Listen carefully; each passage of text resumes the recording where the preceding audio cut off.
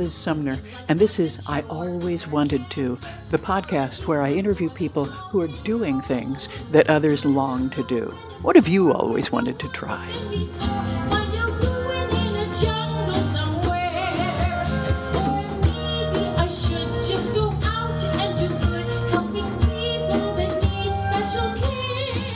Hello, everyone, and welcome to the podcast. Today, I'm delighted to welcome Lauren Franzoni, president of the Franzoni Group. Lauren and her team help individuals, companies, and nonprofit organizations to expand their impact and bring new ideas, services, and strengths to reality. But the real reason I wanted to speak with her today is that she's also active in competitive dance, and I'm very curious about that world. So, welcome, Lauren. Hi, Liz. It's good to be here today.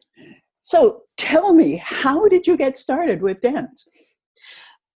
Well, it was a bit accidental, although in thinking about it, it may not have been as totally accidental in the universe, but to me it seemed accidental.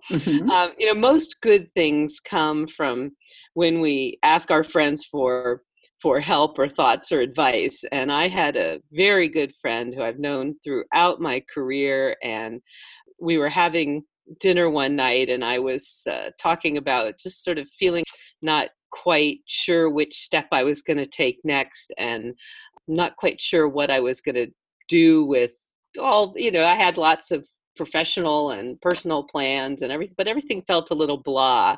And she had in the last year begun to learn ballroom dancing. And she invited me to come to a guest party at her studio a few days later. And I said, well, why not? I'm not busy, blah, blah, blah. I'm bored. And I went with, minimal expectations and had a terrific time. It was great fun, and they had one of these, amazing offers where you get a couple of lessons for a very low price for an introduction. And I went for those lessons, and I thought, well, this isn't so bad. Maybe I could learn a couple of things. And that was the sort of step that got me going, if you will. Mm-hmm. And it didn't take long before it became quite a bit of first a habit and then a passion. Mm-hmm. So in my mind, there's a difference between dancing and competing. How long did it take before you began competing? And also, what's the attraction of the competition? And you can answer that in whatever order you choose. Well, let me just put a little bit of context around it. So I began, I really am a person who had always enjoyed being out in music, and my husband and I would go dancing, and I would do my best to stumble along, but I never had any formal training. Not a ballet class, not a gymnastics class. I think there was some 5th grade square dancing, but beyond that, I really didn't have much of a clue. And so when I started, I was as rank a beginner as possible. So, and I would, and I was beginning to get to know people in the studio. And I can remember telling the instructor for my first few lessons, it's okay. I think it would be fun to learn a little swing and a little foxtrot so I could dance with my husband a little better. And that'll be great. Thanks very much. And they said, well, we teach you 9 dances here, and then we teach other dances along the way. So we're going to put you in our program, and we'll see what you like. And so we would, sort of go through this, and I'd be like, no, I'm just really good learning the foxtrot. And they'd be, no, well, okay, so here's this Roomba step, and, such. And so over time, I began to both enjoy and learn a variety of different dances. And I was getting to know people in the studio, and it was probably, I think it was close to 2 years in when someone mentioned going to a competition and, oh, you should come. And I was absolutely not. And there's no way I'm ready to compete in anything, and certainly not this. And, we had a lot of the sort of back and forth of, I'm not ready to do that. Oh, yes, you are, of course, blah, blah, blah, sort of thing. And then and then, of course, the quintessential question for all women in life, anytime you're presented with something new, what will I wear? so but interestingly, in the ballroom world, studio friends, they take you in. They were having some group classes about how to do your makeup, at which point I learned about the mysteries of blue eyeshadow and false eyelashes that I had never experienced in life, and how to do all sorts of crazy designs with hair extensions and such. And fortunately, there's a whole coterie of people to help you along the way. And so because my friends were going, my friend who introduced me and my other new friends, it seemed like it'd be a bit of a fun lark. So I decided to just go for the experience and see what it was like. And it was very eye-opening. And so I did reasonably well, for me. And interestingly, in competitions, you dance within your age, with an age group range. So you're typically dancing within, the age of other people that are, so I'm not dancing against a teenager, on the other hand, you're also dancing at what level. So I dance currently in the Fred Astaire system. And so this was one of their regional competitions. Everyone was all dressed up, and I found a rental service online for ballroom competition clothes. Ooh. And ordered some things and tried them on and sent some back, and had sort of played fashion day in the studio, where we all debated which dress to wear, and found a dress I liked, sort of all that sort of thing. So over time I was able to sort of put it all together and have that first experience. So what is the benefit of competing? What does that do for a person in the Fred Astaire system? Well, there are people that compete for all sorts of different reasons. So there are some, I have a couple of friends who are very competitive and they want to win. Mm-hmm. And so they work toward that, and they practice toward that. And, that's their goal. This is their sport. And it's interesting in ballroom dance, because ballroom dance is certainly an art and also most certainly a sport. And I believe it could be something comparable to, if you think about ice dancing in the Olympics. And in fact, there's a big movement to get ballroom dance into the Olympics. I don't know if that'll ever quite happen, but it's a big, big movement, because there is a very strong sport element. In fact, there's the dance sport series of competitions, and it's a worldwide thing. And there are rankings, and there are national U.S. rankings and country rankings and world rankings. And so much like any sport, whether it be an Olympic sport or dog shows, it has its level of rankings. So there's some people are very, very interested in that. Other people go because it's a great opportunity to just spend a weekend dancing in somewhere beautiful. And I probably fall somewhere in the middle. I enjoy the social aspects. I enjoy having that weekend or period of time to dance in a beautiful ballroom and in these beautiful gowns. And as I've progressed through my learning journey, I also find that the competitions give me a sense of, how am I doing? Because you do get scores, you're ranked against the other dancers. There are different parts of the competition where you can get proficiency scores, where you're ranked against on a 100-point scale against your execution of the dance. Mm-hmm.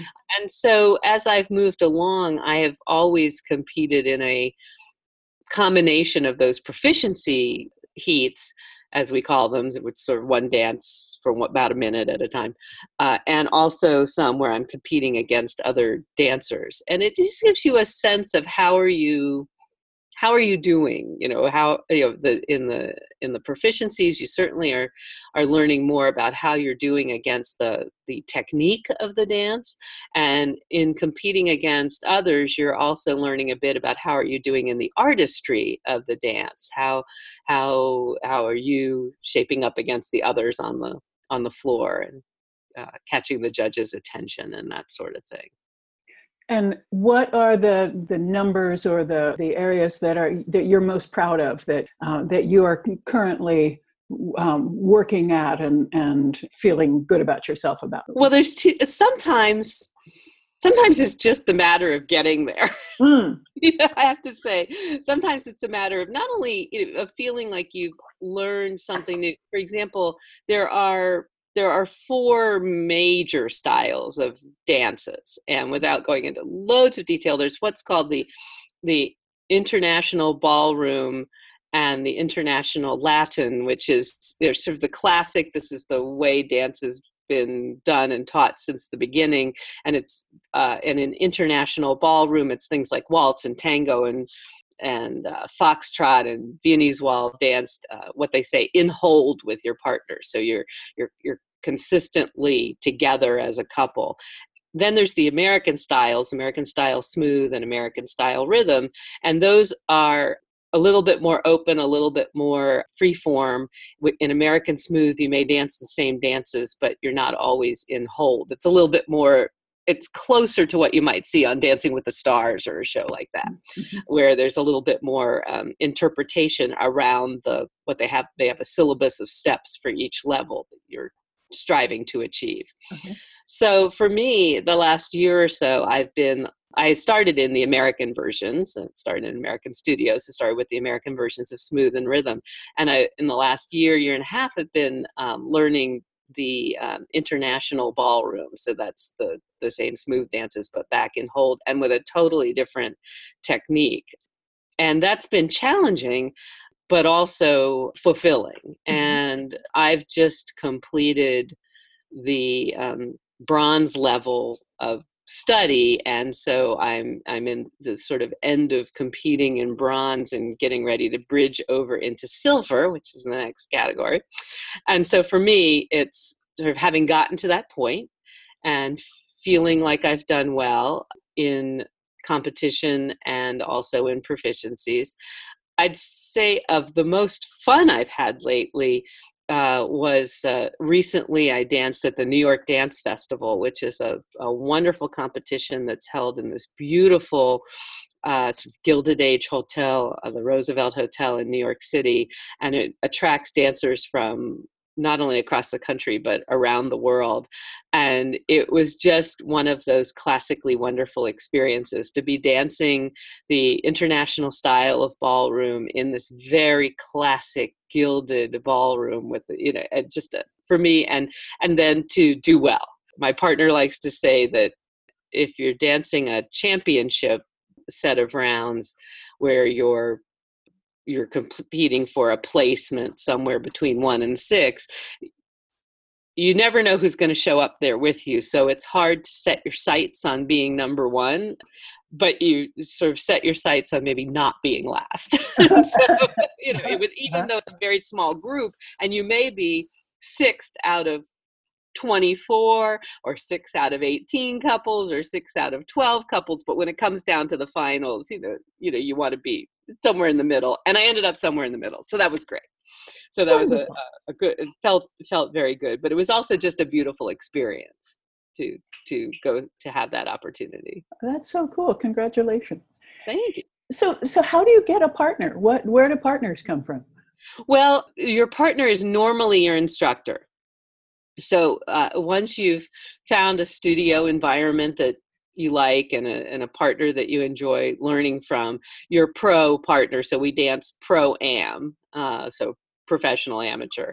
Your pro partner is not always, but often someone who also has a professional partner and might be competing professionally themselves. But your pro-am is your instructor. And so when you're out on the floor, you're the one being judged. They're expected to be doing the right thing, so you're the one being judged. But and also sort of course, how you look as a couple and how you are within the couple. And what's your favorite dance? Well, my favorite dance changes, but I would say that right now my probably absolute favorite is the Viennese waltz, followed fairly closely by the cha-cha. Oh, wow. Oh, cool. Tell me about Well, that. and see, this is where I was always glad I didn't have multiple children, and somebody would say, "Who's your favorite?" I just can't leave out all versions of tango, because Mm. there's an international style of tango, an American style of tango, and of course the Argentine tango. And Mm.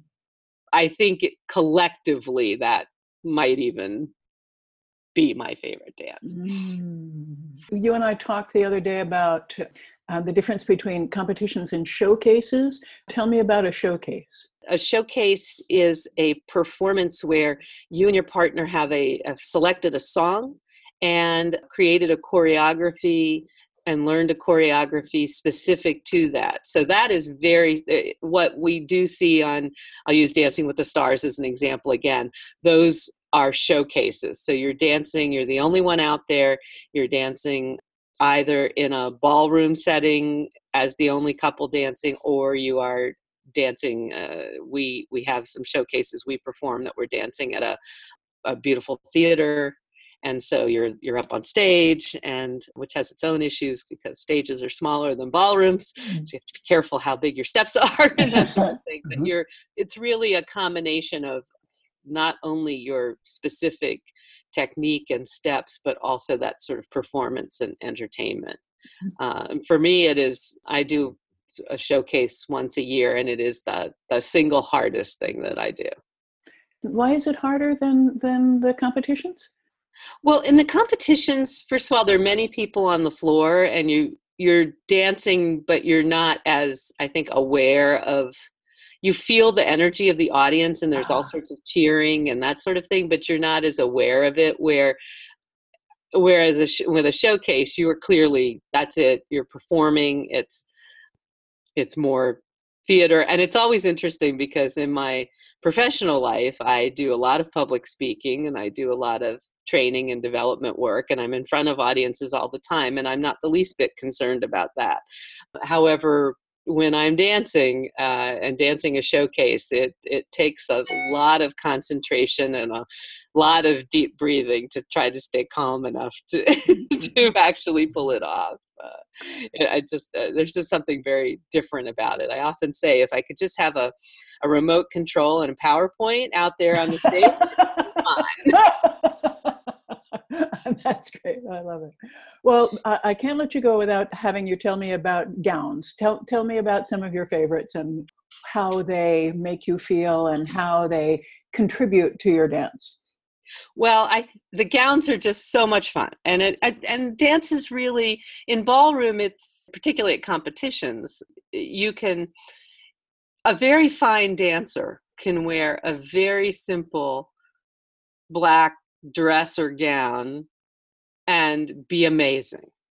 So it's not that the dress makes the dance, but part of the ballroom standard is particularly at competition level, is the sort of the whole picture that you're creating. And I think much like perhaps a costume would for an actor on stage, the gown sort of helps, I think, to elevate and helps you to really ground yourself in the dance that you're showing and performing. Mm-hmm. And there are different types of styles. When you're in the international standard, it's the skirts are bigger, and you have something they call floats that are these chiffon pieces and other pieces that sort of hang off the back and the arms. So as you're twirling around, because you're always in hold, so therefore you and your partner are facing each other, and you're not. So that creates a little bit of the extra drama and movement.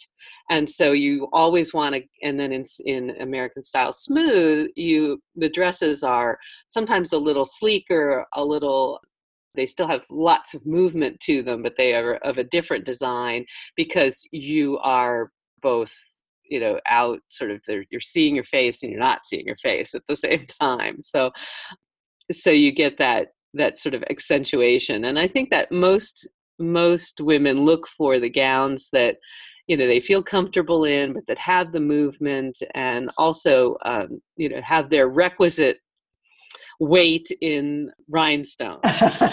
Yeah. If you don't sparkle, you get blend.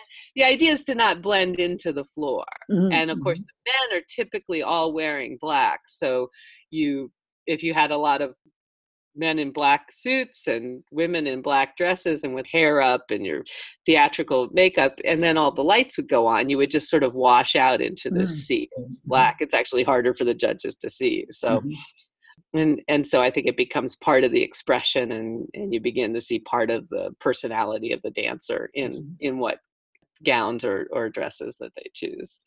So what's your favorite gown or favorite couple of gowns that you have? Oh gosh. Well, right now I have my international ballroom gown that's a very beautiful blue, and I enjoy it, and I refer to her as Miss Fluffy because the skirt is just amazing and sort of has a life of its own. And so I'd say that's probably my most favorite one, because with all the floats and everything and the men and the tail suits, again, it's that sort of romantic version. You can tell I grew up watching all the movies from the 1940s, right? So to me, it's kind of the quintessential gown. And that one is probably my favorite. Is that the one that's in the picture in the podcast bio?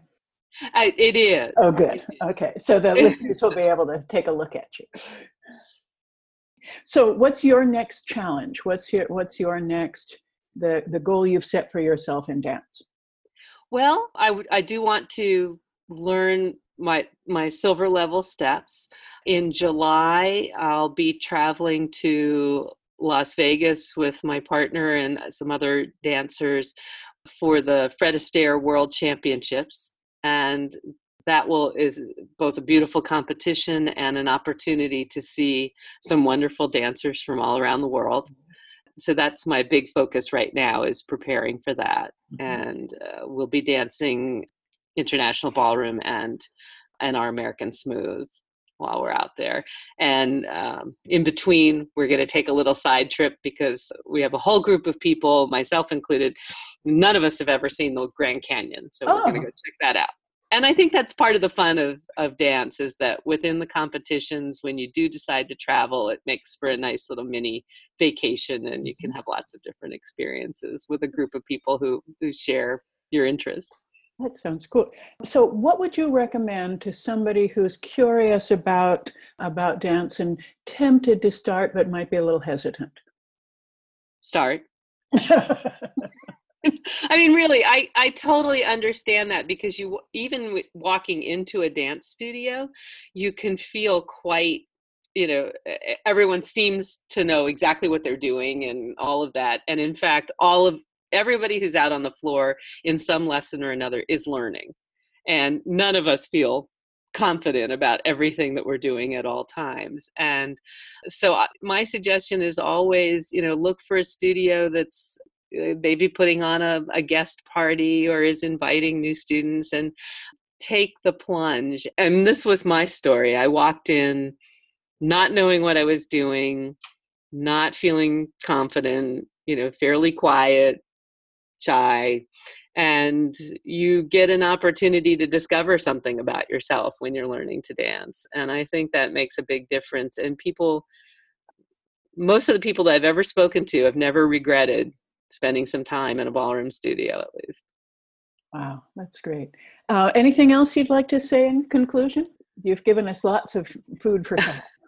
I really think it's just worth it. It's such a great way. As adults, it's really hard sometimes when you're moving, whether you're moving around or whether you're just changing life stages. It's sometimes hard to make new friends or kind of just get out of the rut.